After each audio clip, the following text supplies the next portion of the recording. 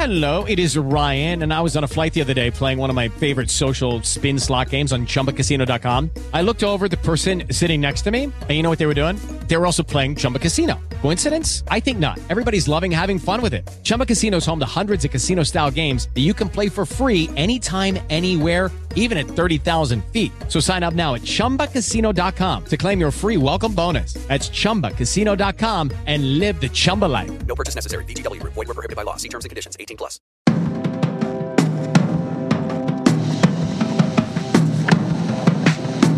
Welcome to Screen Talk. I'm Eric Cohn, the Deputy Editor-in-Chief Critic, joined as always by Ann Thompson, our Editor-at-Large out in Los Angeles. And last week I was saying I sure hope we don't have some excuse to talk about Oscars this in the next episode, because we've been avoiding it so well for the last few weeks. And we kind of have another great excuse because the 2017 Cannes Film Festival lineup is out. I've been up for hours and hours, or at least it feels like it. I guess I got a little bit of sleep last night, but I had to get up at the crack of dawn for that press conference. Better you than me. I know. Well, exactly. I mean, we were a little bit closer to the European continent to listen to Thierry Frémaux. And figure out the French, right? Yeah, well, actually, they had an English translation this time, which was surprisingly very kind of them to do, because usually, you kind of have to play catch-up, pick up on things that they're letting go on Twitter, do a lot of quick research to figure out what these things are. It was a little bit easier, but, ultimately at the end of the day, all you're getting from the press conference is little tidbits of information, and then, you kind of have to figure out the context as you go. In this case, we had a lot of good intel, and I think we knew a lot of things. You did very well. I mean, I was right about some of the movies that weren't going to ever be there, and some of your hopeful indies that you were rooting for. Some of the bigger things. But the expected auteurs did turn up, and we got the Colin Farrell, Nicole Kidman duo, The Beguiled and The Killing of a Sacred Deer from Sofia Coppola and Yorgos Lanthimos. And the auteurs of Sofia Coppola, Yorgos Lanthimos, or Takashi Miike. I mean, the people who go to Cannes on a pretty regular basis, those films that we kind of expected would be a part of that are there. But I will say there were more surprises this year than there have been in many years, and it's really great when that happens, because Cannes, as much as it's a great showcase for cinema, tends to be predictable and tends to kind of favor filmmakers where we know they're coming. We're excited to see Wonderstruck from Todd Haynes, but the fact of the matter is, all of a sudden there's a Netflix movie. All of a sudden there's two Netflix movies. Well, that's notable because Thierry Frémaux has been... What's interesting about him, I think, is that he listens. So he realizes. As he said in the press conference, as you reported from the press conference, he realizes that people think that they're not interested in theater, in Netflix, and so they went with, but in this case, what they did, same thing as Amazon last year, they had auteurs that they wanted, and people for the red carpet. I think it is in the competition, it didn't have to be, but the Meyerowitz stories from Noah Baumbach, that's a pretty starry cast, and you want that group on the red carpet. I had actually heard, to be honest with you, I had heard rumors that this movie had been in discussions for Directors Fortnight. I don't know if there was any kind of, back and forth there, but sometimes that happens at Cannes. The reason why Only God Forgives wound up in official competition was because... You want Ryan Gosling on the red carpet. Right. It's very, very obvious that's absolutely part of the calculus. And of course, they want French films. You were predicting that there would be a different French film opening, and it's so nice to see Arnaud Desplechin get back in with Esmail's Ghost. Right. Well, there's another one that his last movie, My Golden Years, went to Directors Fortnight because they wouldn't put it in competition. In this case, who knows what opening the exact night. Conversation yeah. But opening night has big slot, but it's a big starring movie too. Big exactly. French It has. So that helps. Yeah. So the other one that I'm sort of interested in, and I this is the wonky film nerd, side of me. I just love the idea of Michel Hazanavicius doing the Godard. I just love that. This is going to be a tricky one, right? Because it's not the topic itself is fascinating to people. Godard is, basically in Godard iconic there's God, French New Wave, right? yeah, absolutely. And this is young Godard. But it's not like Michel Hazanavicius is the most beloved auteur out there to handle this thing. I mean, his last movie, The Search, was basically a flop. We watched it. Yep. And not a good movie. And then The Artist. It was terrible because it was serious and earnest. You know, that's what was wrong with it. Right. And The Artist was a great homage to silent film in certain kinds of ways. You know, some and people fresh, like to do very interesting. But very specific. You know, so it's hard to get a sense of, you know, does this guy have the right kind of grasp on storytelling mechanics to tell this story of a young Godard and this love affair he had with an actress. I mean, it's a really specific story. So, you know, maybe opening night would have stigmatized it too much or something to that effect, or maybe they think it's really good. I mean, to have Louis Garrel doing this performance that from the teaser that's out there seems very convincing. He looks very appropriate. I hear he's great in it, and of course Bernice Bejo is in there too, and then we have Rodin from Jacques Doillon. I think it must be Doyon, which is the last year's Best Actor winner, Vincent Lindon, who is going to play the sculptor. So that's an interesting one. And a Cohen relationship of some sort that he has with Camille Claudel, as I understand it. Though it sounds a little sleepy to me. I hope it's a good one. It's just really hard for me to get a grasp. Are you familiar with this particular filmmaker particularly?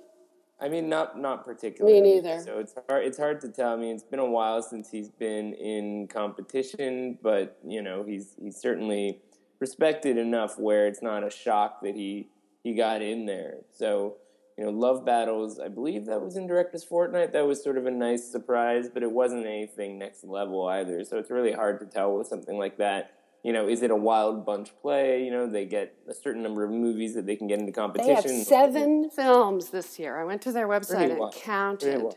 So, that's typical of them to have quite a few films.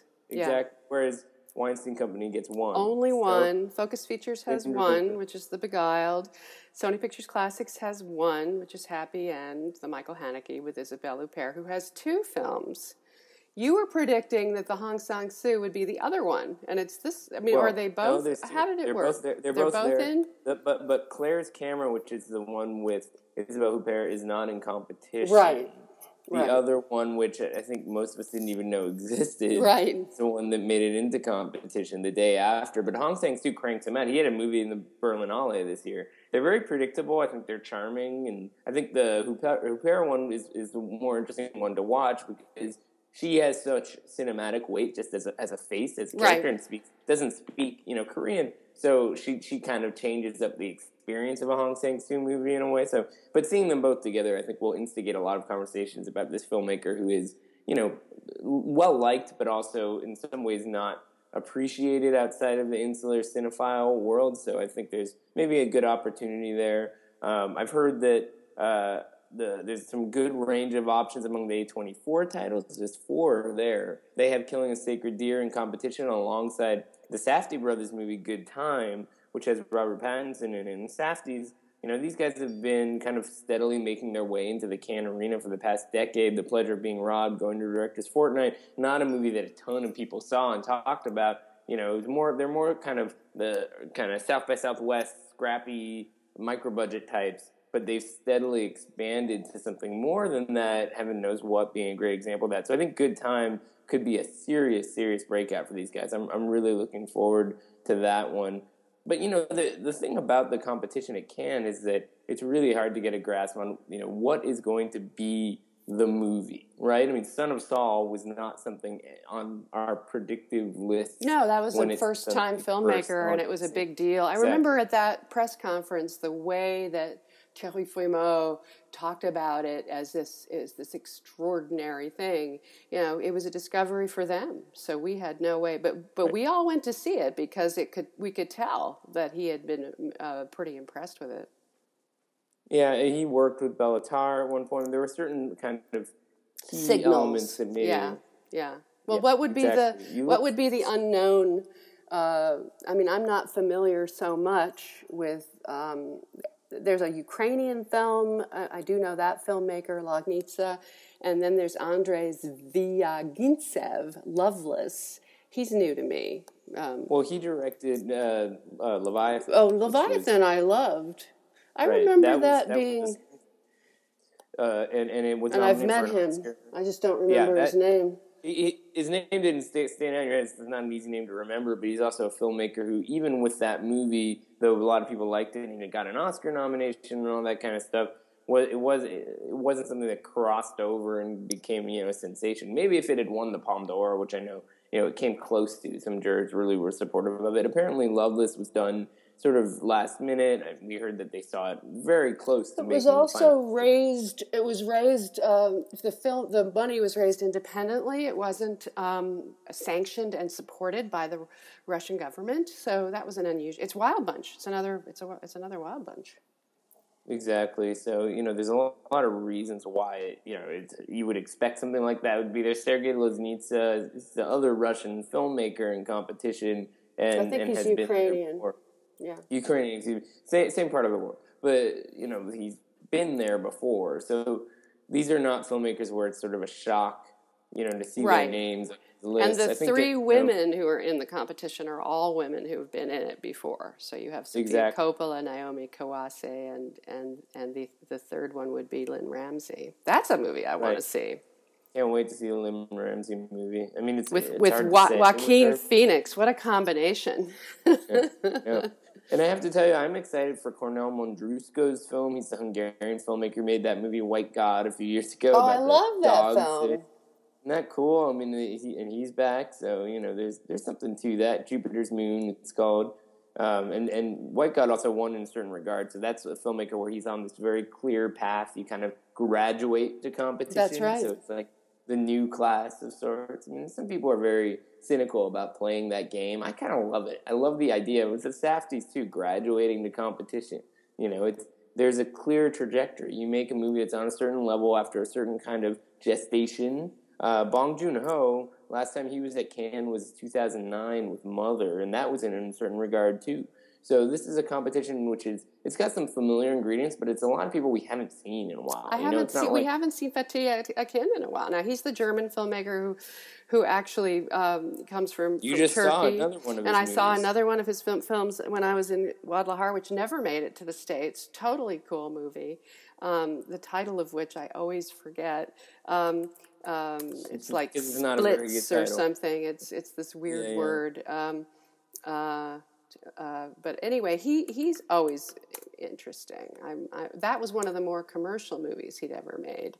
And then you have Francois Ozon with La Amante Double, or however you say it. I'm sure you could do it better than me, but it's supposed to be a very erotic movie from a filmmaker who does, his last movie, Young and Beautiful, in competition was like that too. But then Franz, which came out last fall and did not play at Cannes, was a much more kind of elegant black and white period piece. So he's been vocally saying he wants to go back to something that's more overtly sexual. So we'll see how that one. Yeah, no, I'm interested. Obviously, one of the things that's interesting too. I mean, it's not that they haven't had gay filmmakers in competition before, but you do have openly gay Todd Haynes, Francois Ozon, and then in the midnight you have John Cameron Mitchell's How to Talk to Girls at Parties, and then you have on the head of the jury Pedro Almodovar. So that's an interesting element this year.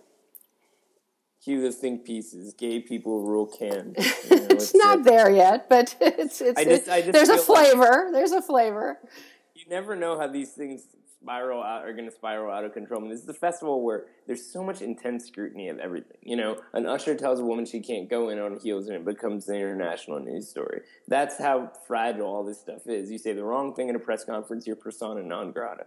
So, what is going to be the scandal this year? What is going to be the big story? I do think it's unfortunate that there's only 3 women directors. They are very cognizant of the fact that you can tell they bend over backwards to try now, but they still aren't there yet, and they've got a bunch of women in Un Certain Regard, which is what they tend to do. Yeah. And then I'm sure there'll be more in Directors Fortnight. But the other, you started off talking about the Oscars, which it's going to be interesting. Nicole Kidman has 4 movies because they've also gone to TV. If you count Top of the Lake. They've gone to TV. So we're talking 3 movies and 1 preview. You're saying if one of those movies Jane Campion. So I think I find it hard to imagine that How to Talk with Girls at Parties is an Oscar contender, but I'm curious about The Beguiled. It's a question of how big her part is, and then because I know that Kirsten Dunst has a big part. It seems to me like, and you can correct me if I'm wrong, but if she has all of these movies going on and one of them is a real awards player, then the other ones only help kind of elevate her profile. But she's also gotten this huge boost just in terms of sort of awareness of her being hot, if you like, from Big Little Lies on television, where she's being talked about for an Emmy. So she's really doing very.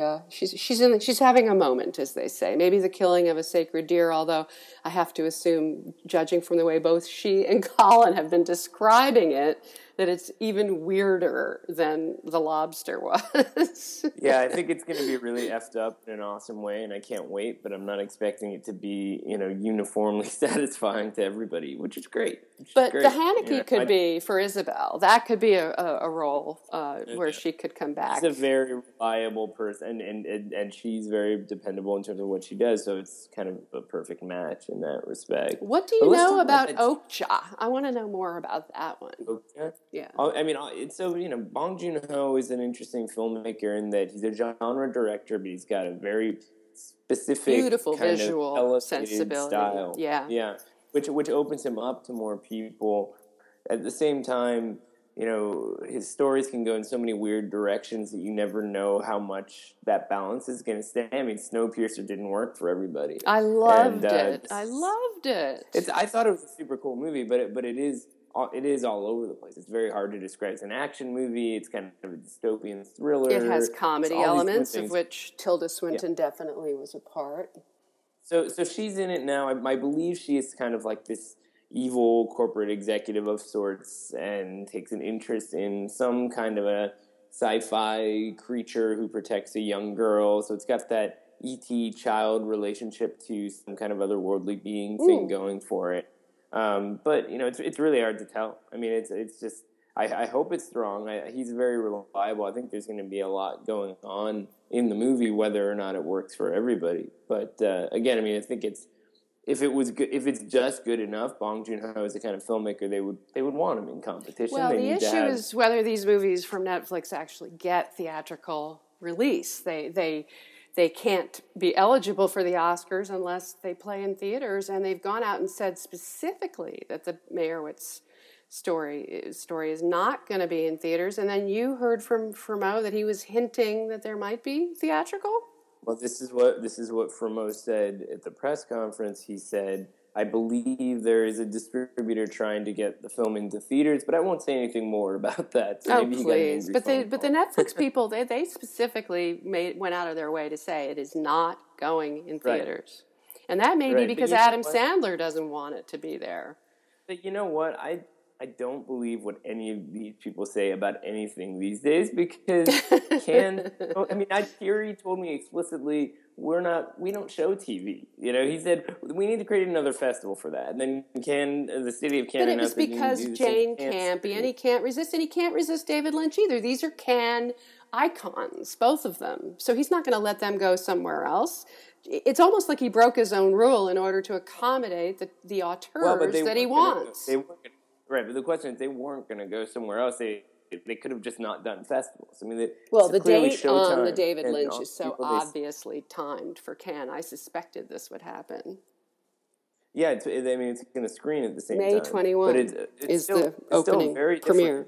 I mean, you think about it, Lynch has said in interviews that Twin Peaks is like an 18-hour movie or whatever. He's not going to show 18 hours. He's going to show like 2 episodes. So it's a fundamentally different context for Cannes to preview episodes of something rather than showing the full package. Well, and Tribeca's doing the same thing. Toronto's doing the same thing. All the other festivals, South by, exactly. But and Tribeca's the one coming up, and they have a whole bunch of TV stuff. I mean, they're going to show Handmaid's Tale and Genius and even Unbreakable Kimmy Schmidt. There's no reason to do that except to get audiences in. But the Cannes Film Festival really is sort of the last holdout. I mean, Yes. to me, it's like last week we were talking about this, how sort of the Academy and Cannes are very similar in the sense that they have Yes. this very precise definition of cinema. I feel like Cannes acknowledging TV episodes in a festival context signals some kind of shift. They cannot go back from this and say it's a one-time deal. I really do think that they're looking at the auteurs and what work they're doing, as opposed to we're welcoming TV. There is a difference. So Right. I And suspect it'll be there's a another difference, but case I of think another auteur. You know, if Martin Scorsese directs some incredible pilot again, they would show it or something like that. Yeah, but why didn't they show Boardwalk Empire or Vinyl? They or had something? shown some HBO shows. They showed They had the Behind the Camera. they did Steven Soderbergh again. It's the same principle. movie. That was a was TV one- movie though. It was HBO. It was the Liberace biopic with But that Matt is still Damon fundamentally different and in Michael certain Douglas. ways, right? I mean, it was a feature And they length showed some experience. other HBO thing with them. I forgot now. Angelica There's Houston. you or could say in other ways that they've been building up to this moment for a long time. But I think that it's going to be fascinating to see how it plays out. But they And, haven't you know, created like a Showtime- TV section or something like that. That's not yet, happening. Not yet. Yeah. I mean, they're very fast and loose with this stuff, though. I mean, there are 18 films in competition, and they kind of hinted they might add some more. I mean, they can futz around with stuff however they. There's so much flexibility in terms of how this festival is programmed. It's just a question of what sort of standards they want to convey in terms of how they're defining quality and pushing for the perception of this being the greatest festival in the world. Well, we're excited. We're excited, but we will be there with bells on. Oh, by the way, the other movie I hear might be finished in time to finally get in would be the Mustang director's film about L.A. Right, the Turkish director's first Erguven, thing, yeah. which film? Which is Yeah, called I mean- Kings, I think, with Halle Berry. Yeah. Fermo also hinted at some Chinese movie that they might be adding. I know a lot of people were starting to think after that Detroit trailer dropped that that would be ready in time, but that Doesn't seems sound like it. unlikely. Yeah. Seems unlikely. Although, And War Machine, the other Netflix movie from David Michaud, who would be the kind of auteur that would be Right. coming back He's to been Cannes. there. You Yeah. know, that would work. But apparently one of the reasons, again, the red carpet does dictate these things. If Right, Brad celebrity Pitt isn't available, end of story. Well, think about what would happen to the poor guy on the red carpet. Everybody would be asking him about his divorce.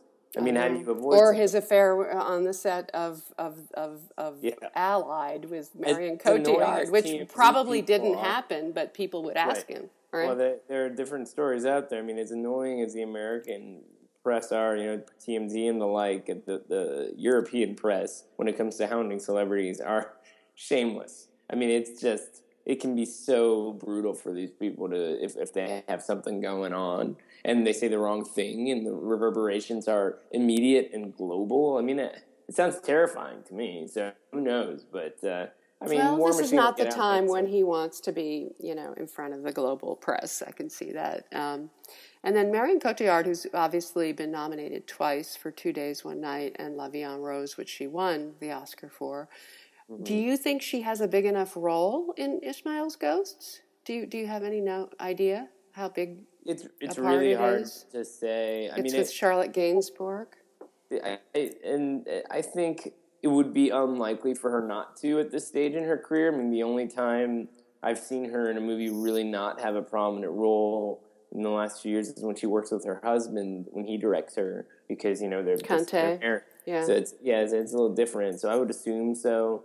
But Despachain's films are usually not big crossover commercial movies. No, they're pretty Certainly the artful. last one. Yeah. So- Yeah, he's never So done a real commercial, except for that. The one that was the most accessible was probably The Christmas Tale with Right. Catherine Deneuve. And Almaric and all those people. Right. who So on this Almaric one. has a film in the competition. It's in a certain regard. Oh, it's in a certain regard. Where he's been before, so Barbara, he's in that's competition, his, too. yeah. So, it's hard to tell. He's And everything I've Kante seen has a him film called L'Atelier in a certain regard as well. and he won the Palm just a couple years ago. So there's a lot of stuff in a certain regard where it certainly could be quite strong. It's just really hard to tell. I like the Iranian filmmaker Mohammad Rasulov, who makes these really intense kind of thrillers about oppression in Iran, and he's got a film called Dregs, which we know very little about, and seems to have been in the works for a really long period of time. And you see these names like Michel Franco, for example, and it's like, yeah, there could be something to this one, but you kind of have to wait and see with those sort of things. And, do you end up seeing, I mean, at least in my experience, I tend to favor the competition and the fortnight over Un Certain Regard. There's something about Un Certain Regard which is like, it's just the B tier, somehow. Well, I mean, there's an industrial reason for that, which is that people who are angling to be in the official competition do not want to be in a certain regard. But if you get a first-time filmmaker in there, it can provide an amazing platform. And you do see movies like Stranger by the Lake that really break out there. So it's sort of a wait and see kind of approach. Where was Hell or High Water? Hell or High Water was in a certain regard. That's what I thought. And I think they put Wind River. He wrote this year, of course. No, I knew that, but that is an interesting one because that's the only Weinstein movie, and I saw it at Sundance, and it's very stylish, but it's a genre western, and as good as Jeremy Renner is, it's going to open in August. I don't think it's an Oscar movie. It's okay, but it's an American genre picture. Right. You think about the way that as a critic, some critics will get into that, I suppose, but it's not. It's sort of a wasted slot in my opinion. It's not elevated by. It's probably a favor to the Weinsteins. It's not. Right. It's not elevated the way Hell or High Water was by the direction, and it's his first film. I mean, give the guy a break. He's learning how to do it. So one Cannes regular who is not in this year's lineup because his movie opens this week is James Gray. And before we run out of time today, I feel like we need to dig into The Lost City of Z because I think when I saw it last fall as a closing night at New York Film Festival, you hadn't seen it yet, and you saw it recently, and my sense is that we don't quite see eye to eye on this one, which, I have to say is pretty solid. It's a solid movie. James Gray is a filmmaker that I respect and have admired in some of his more visceral efforts. And I just feel that this film suffers from the same thing that plagued his last one, and that is a kind of lack of tension, of a sort of flatness. This is an exciting story. This is a story of an adventurer and I happen to have read the book also, so I know what the original material is, which may have hurt my approach to the film a little bit because it's extremely dramatic material. I mean, why is this British guy, played by Charlie Hunnam? Why is he forging? What is it about him that makes him able to survive the rigors of this jungle, the extraordinary insects, all the crap that he has to deal with? Why is he able to deal with it? But that's a story. But that's not what this is about. He doesn't explore that. I think that's what makes it an interesting movie. It's that question is exactly why it's compelling. I mean, this was a real life guy, and James Gray's movies tend to explore kind of this disconnect that people feel from the reality of their lives and kind of these other kinds of things, this kind of psychological element of their lives. Like Two Lovers, I think, is a great example of that. In many ways, on the surface, because it's kind of an old-fashioned Two Lovers, by the way. Yeah, no, I mean, he's made some cool movies. I think this one is a nice sort of throwback, and yet at the same time, it's not a throwback because it's sort of a psychological portrait of this guy who is so reckless in his need to continue to go back to the Amazon to find this thing that may or may not exist, that it destroys his whole life, including his marriage suffers with Sienna Miller, who I think actually does a very good job as his wife. It's the best performance that she's given, I think, in her entire career. And I have not been an enormous fan of hers, and part of it is that she just gets these thankless Right. He's been supporting underutilized. women roles, Yeah. and this is another one I might add. I mean, It how is- many it is a times do supporting you role. play It is a supporting that role?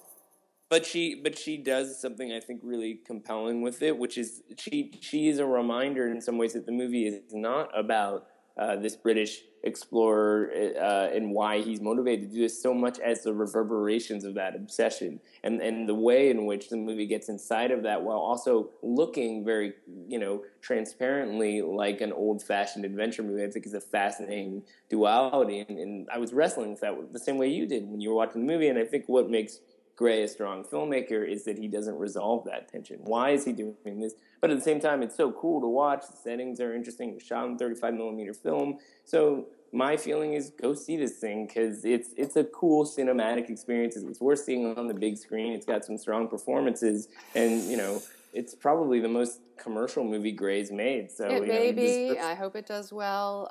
I hope he moves on to more exciting fare. I mean, I would send audiences to Embrace of the Serpent. Well, that's good. I mean, really, this just doesn't. It just doesn't feel like you're really. I don't know how to. It just doesn't feel like you're really there. It feels distant from what it's showing us. It doesn't engage the audience inside the man's brain or inside his emotions or inside the experiences that he's having. I actually liked Robert Pattinson very much. I would have liked for him to have had more to do. No, he's good. He's buried in the role a little bit, but I don't know if I agree. I mean, I think there's something fundamentally different between like the kind of things that we see in kind of Hollywood commercial storytelling in a James Gray movie, that it kind of resists the most satisfying things that you're discussing. The guy is an enigma. The movie is sometimes emotionally remote, but then it comes back with something that is emotional, which I think is the bond between the father and the son, the troubled marriage, and so forth. There are some really effective ingredients. In any case, I have not seen The Fate of the Furious yet. It's the worst of the group. Worlds, right? It's the worst. It's just, but it is so bad that I was upset by it.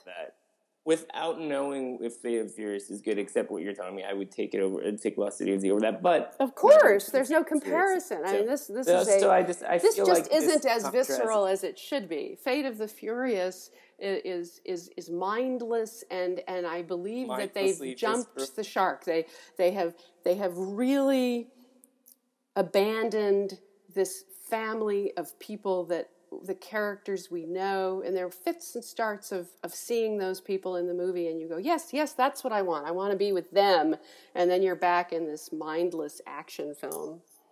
Well, I will have to go see it this weekend and let you know if I agree. In any case, next week, you'll actually be here because you'll be here for the Tribeca Film Festival as a member of the prestigious documentary jury. So while you won't be able to talk about that, we can certainly dig into that lineup as my quest to avoid talking about Oscar season continues. So we'll see how that goes. Until then, Eric, see you then. Safe travels.